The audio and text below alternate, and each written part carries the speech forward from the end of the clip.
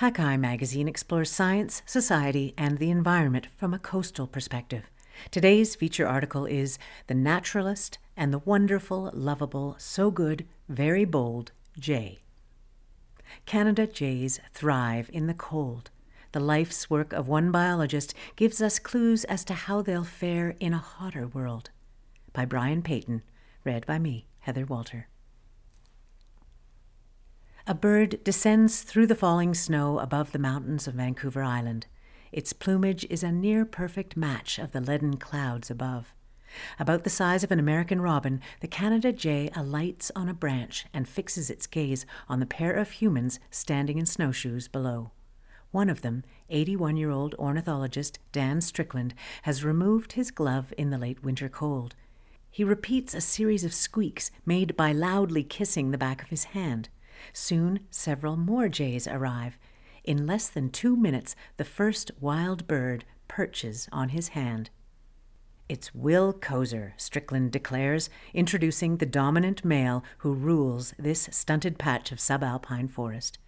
All around, dark boughs of hemlock and cedar are heavy with snow and fringed in sage-colored shocks of witch's hair lichen.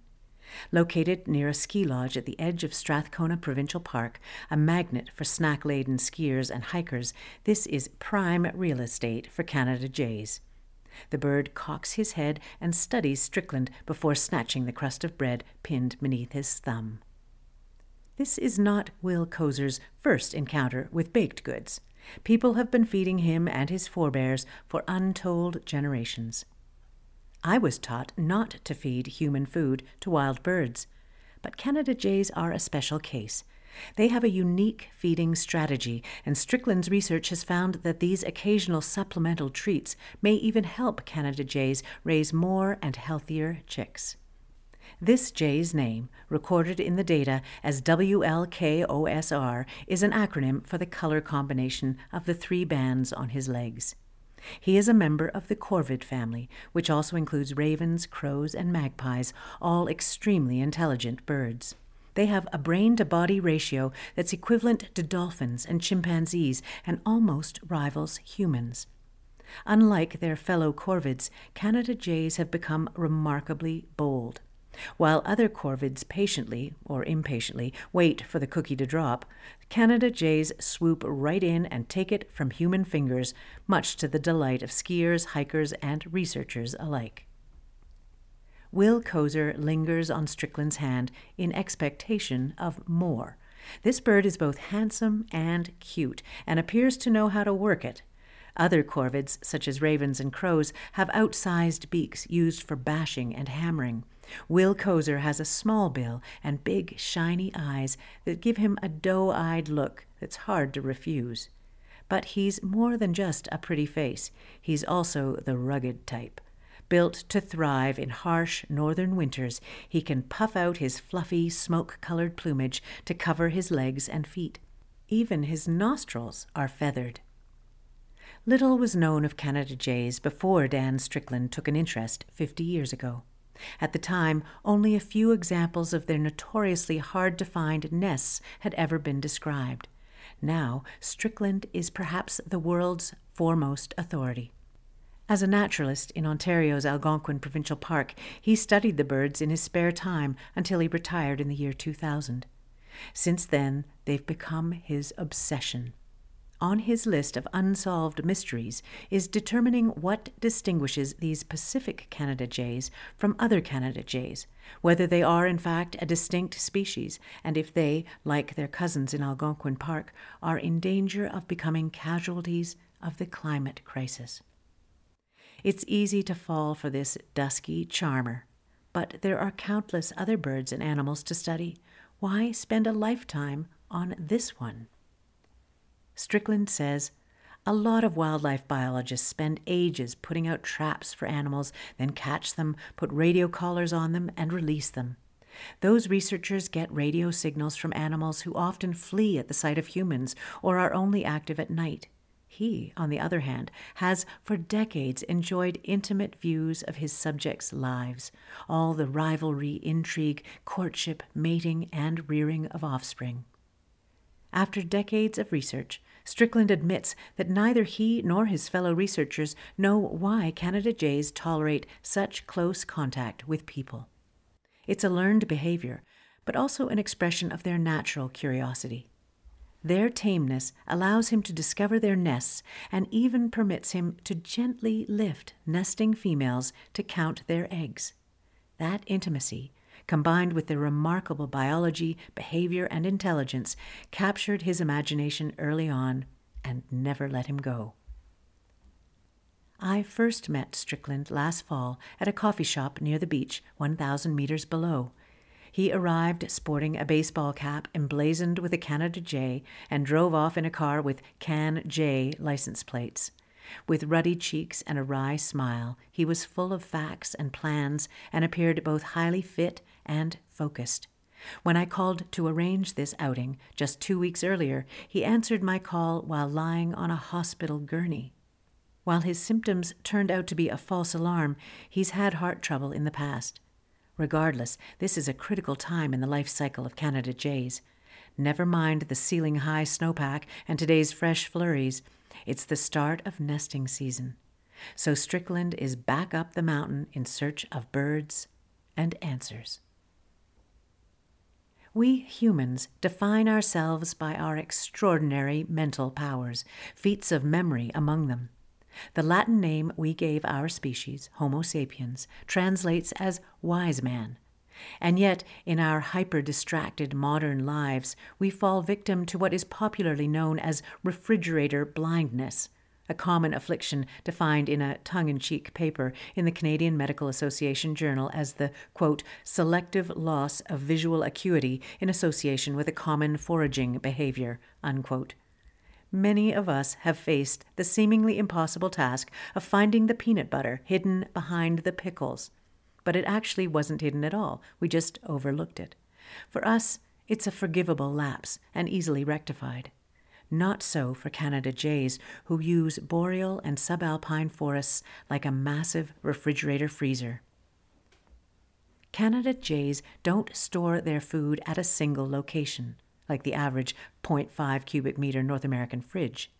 They cache it in the innumerable trees covering a territory of 26 to 130 hectares, or the equivalent of 36 to 180 soccer fields.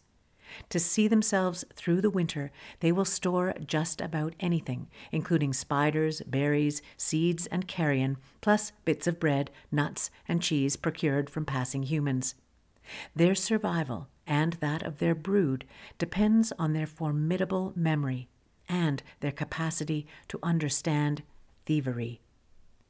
Corvids are aware that other birds may be watching where they cache their food. To avoid getting robbed, scrub jays, for example, employ highly elaborate tactics similar to a magician's use of misdirection. They discreetly hide food in one location while pretending to hide it in numerous other places to draw the observer's attention away from the real thing. That kind of awareness requires a high level of perception, says psychologist Nicola Clayton, who founded the Comparative Cognition Laboratory at the University of Cambridge in England. She shares Strickland's fascination with corvids. One of the big ideas her team explores is mental time travel, the ability to recall the past or plan for the future, an ability we have long assumed is unique to humans. What this reveals, Clayton concludes, is that these jays can put themselves in the place of another individual and alter their behavior based on what might happen in the future. Our prodigious brains can store vast amounts of information. London cab drivers, for example, must memorize the knowledge, a set of famously grueling exams covering the location of 25,000 city streets. Not bad. But a Canada jay can cache up to 1,000 food items per day, then remember and retrieve upward of 100,000 of them over the course of a season. Well before Western science arrived at these insights, people were aware of the exceptional qualities of corvids. These often loud and gregarious birds have played a significant role in human culture, serving as mythical and religious symbols. In parts of Europe, ravens are associated with the gods Apollo and Odin. In China, magpies are considered bringers of joy. In North America, among the Anishinaabe, the Canada jay is known as gwingwishe and is considered a life giver, a trick player, and one of the smartest beings in creation. It is also a jay of many names. Lawrence Martin, former Grand Chief of the Mushkegowuk Council, grew up in Moose Factory, Ontario, hearing stories from his elders about Wiskachak, a Cree word anglicized as Whiskey Jack, a name still in common use today. Martin says it's a sacred bird in many Cree communities. One of the stories is about the bird providing itself to the Cree people when they were near starvation. It is a storyteller. It comes to warn you when misfortune is headed your way. Martin continues, when you're out on the land hunting moose or chasing caribou, Wiskachak is there. It follows you and makes you believe, gives you confidence in what you are doing.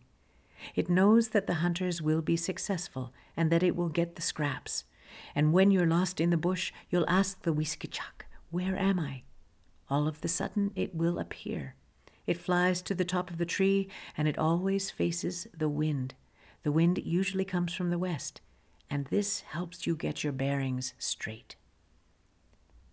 European settlers, generally less enamored with corvids, bestowed at least 30 often undignified monikers on this brilliant and extraordinary bird.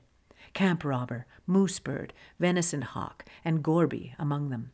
Also known as the Canada jay since at least the 1830s, it was renamed the rather lackluster gray jay in 1957 by the American Ornithologists' Union, as the American Ornithological Society was then known. Strickland investigated why they had made the switch, found their arcane reasoning flawed, and politely petitioned the august body to change it back.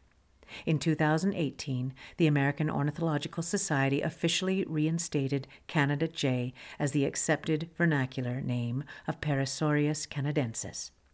Now there's a move afoot to have it declared Canada's national bird. Patches of blue appear between flurries in the sky above Vancouver Island. Strickland sets a determined pace downslope through the forest.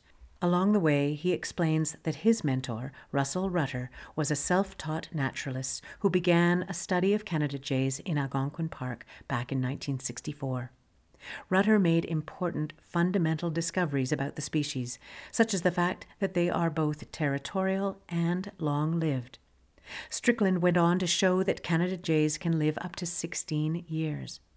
After Rutter's death in 1976, Strickland, who had completed a graduate degree on Canada jays, expanded Rutter's work, resulting in what has become one of the longest-running studies of an individually marked bird population in the world.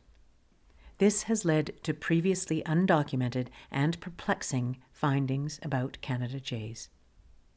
It's an accepted principle of biology that animals time their breeding with a season of maximum food abundance in order to feed their young, typically the full flush of spring. Not so for Canada jays, who are highly adapted to living and nesting in temperatures as low as minus 30 degrees Celsius and relying on cached food. Breeding pairs often start building their nests in February and lay their eggs in March. Eggs hatch in early April, and the young leave the nest in late April or early May when the land is still covered in snow. Strickland thinks that by hatching early, juvenile Canada jays get a head start on developing the foraging and caching skills they'll need to make it through their first winter. Unencumbered parents can therefore start storing food early to see themselves through winter. Despite what seems especially harsh conditions, this late winter nesting behavior results in a high success rate. Currently, the Canada jay species has 3 recognized morphotypes, a grouping defined mostly by habitat.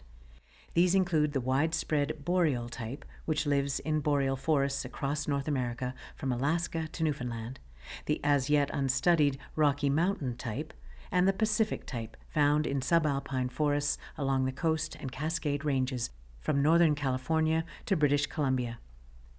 Strickland has documented some curious and significant physical and behavioral differences distinguishing them. Among the boreal type, Once fledged and feeding themselves, the dominant juvenile in a brood, often male, harasses his brothers and sisters and expels them from the natal territory. The challenge, Strickland says, has been understanding biologically why would you kick out your brothers and sisters who share half your genes and consign them to an early death? He suspects the dominant bird does this to continue living with and getting the exclusive benefit of its parents' experience and protection. It also gets a look at where Mom and Dad hide their food and a chance to pilfer it. On the West Coast, sibling rivalry among Canada jays is a much more laid-back affair. Unlike their boreal cousins, Pacific Canada jays are sociable and live in territorial flocks comprised of up to 3 unrelated mating pairs, totaling 10 or more individuals. Instead of pushing out their siblings, they share a territory and establish a pecking order that dictates who gets first dibs on highly perishable food, such as carcasses. Strickland suspects this gregariousness is a response to the threat posed by local northern goshawks and other raptors, and the value of having many eyes watching for danger. Pacific Canada jays also differ physically. Compared with the boreal type, they are slightly smaller, have a paler breast, have dorsal plumage with conspicuous white shafted feathers, and sport a more extensive dark crown patch. These unremarkable hues conceal yet another feat. It is an accepted rule that unless a bird molts, it can't change its color. Strickland, however, has shown that Pacific Canada jays commonly undergo a seasonal color change from gray to brown without molting, an apparent exception to this rule. We come to a stop, and Strickland holds out another piece of bread. The number 2 jay in this territory lands on his hand, only to be chased off by number 1. As top male, Will Kozer gets his way. He will only mate with the top-ranking female, and so it goes down the line, each bird aware of its place in the social hierarchy. Pacific Canada jays are monogamous, often mating for life, but should the top male meet an untimely death, number 2 will step up to take his place with the top female, and the other males adjust up a notch in turn. The result is relative social harmony and the benefits of strength in numbers. Strickland is the first to study this population on Vancouver Island and has been collecting data since 2016. He knows of no one studying Pacific Canada jays anywhere else.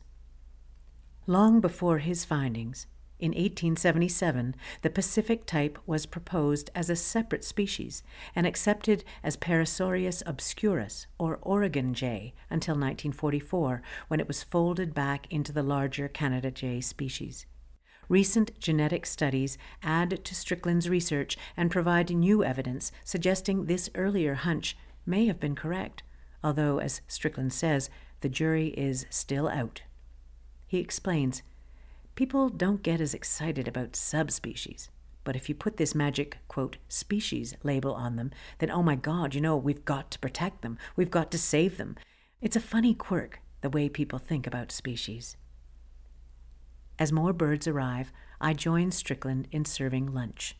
Will Kozer is the first to land on my hand and claim his crust. He flies off to the branches above, where Yosel Wober, acronym YOSLWOBR, wags her tail feathers in expectation. He lands beside his mate, snuggles up, and feeds her in a display of courtship feeding. These birds are ready to nest.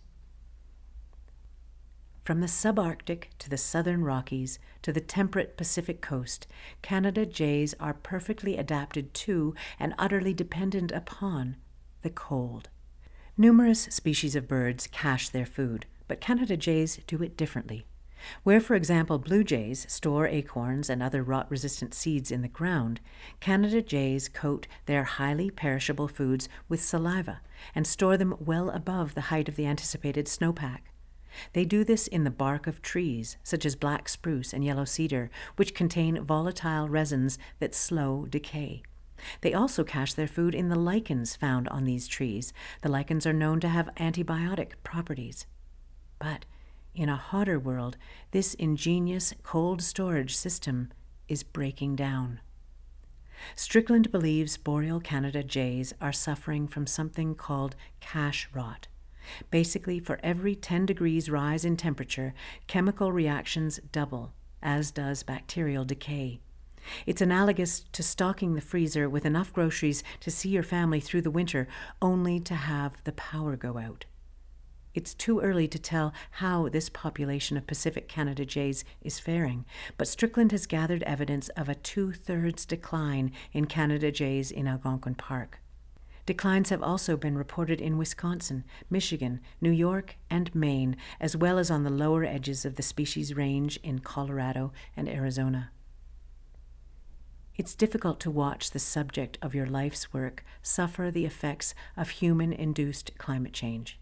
Worse still, Strickland says, he doesn't believe we will do anything meaningful to stop it. Strickland says, I think we're in for really tough times and are starting to see it. He points to human population growth as an intractable part of the problem, adding, are you going to tell your kids that they can't have kids? It's like telling people not to breathe. What's clear is that as climate change continues to threaten their cold storage system, boreal Canada jay populations will eventually shift north. Strickland says the trees are growing out into the tundra now, so there'll be territorial gains at the top end. I don't think the gains will be anywhere near as great as the losses in the south. But I think in 50 to 100 years from now, there still will be Canada jays. On Vancouver Island, Pacific Canada jays, the ones eating out of our hands, don't have that option. Strickland says it's to be predicted that with warming temperatures, they're going to be shoved farther and farther up the mountain. In other words, if habitat defines the animal, if geography is destiny, these birds have nowhere to go but up. And yet, for all the challenges facing them, Canada jays continue to surprise.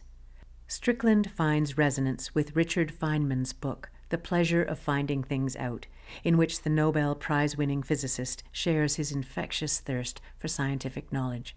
Strickland says, that's the way I think about Canada jays. I've been lucky to have a chance to pry out a few of the secrets, or come up with reasonable explanations for otherwise inexplicable and astonishing behavior. While Strickland vows to continue studying them for as long as he is able, succession is on his mind. Recently, 2 ecologists have joined his Canada jay research team, and a grad student will start fieldwork next spring. He also hopes his younger friend and longtime collaborator, Ryan Norris, ecologist and associate professor at the University of Guelph, will continue his research here. We stop once again, and Strickland reaches into his pocket. Sure enough, several birds swoop down to investigate, including Yosel Wober, fresh from her courtship feeding. As we brood over the future, she's focused on more immediate concerns. This time, however, it isn't bread Strickland pulls out, it's fluffy cotton balls. These he places on a nearby branch, then stands back and observes. A few weeks later, I follow up with Ryan Norris in Ontario. This apparent bait and switch with cotton balls also took him by surprise many years ago. He and Strickland have become close over the years, he says, fondly recalling the distinguished ornithologist's reading bedtime stories to Norris's children. Canada jay research was never a part of Strickland's job as park naturalist, Norris says. He did it in his off hours and has never been paid for his work. He says, and who starts a new long-term study in their mid-70s? I've never heard of anyone else doing this. Dan has always combined an amazing, almost childlike curiosity with extreme dedication and focus. Norris confirms that while there are still plenty of Canada jays in the northern boreal forest, their decline in Algonquin Park is yet another result of the real-time effects of climate change. They have become a kind of ghost in the natural history literature of the park, he says, and as they disappear from the forest, their legacy lives on only in the data and stories they leave behind. Norris recounts an outing early in his career, much like the one I just had. One snowy day, Strickland took him deep into the forest of Algonquin Park to look for the nests of Canada jays. Although Norris had some experience searching for nests belonging to other bird species, He'd never looked for nests in winter. And then Strickland did something Norris never considered. He offered them cotton. This is how he gets them to reveal the location of their well-hidden nests, which they line with the cozy material before laying their eggs. Strickland observes where they take his gift, records the nest's location, and revisits again and again to observe and document the family's progress. He eventually bands the fledglings and follows their fortunes and those of succeeding generations. And I went, "Holy, this is magical," Norris declares. "I just couldn't believe it." After that, I was hooked. The young ecologist allowed himself to fall for it and has been studying the birds ever since.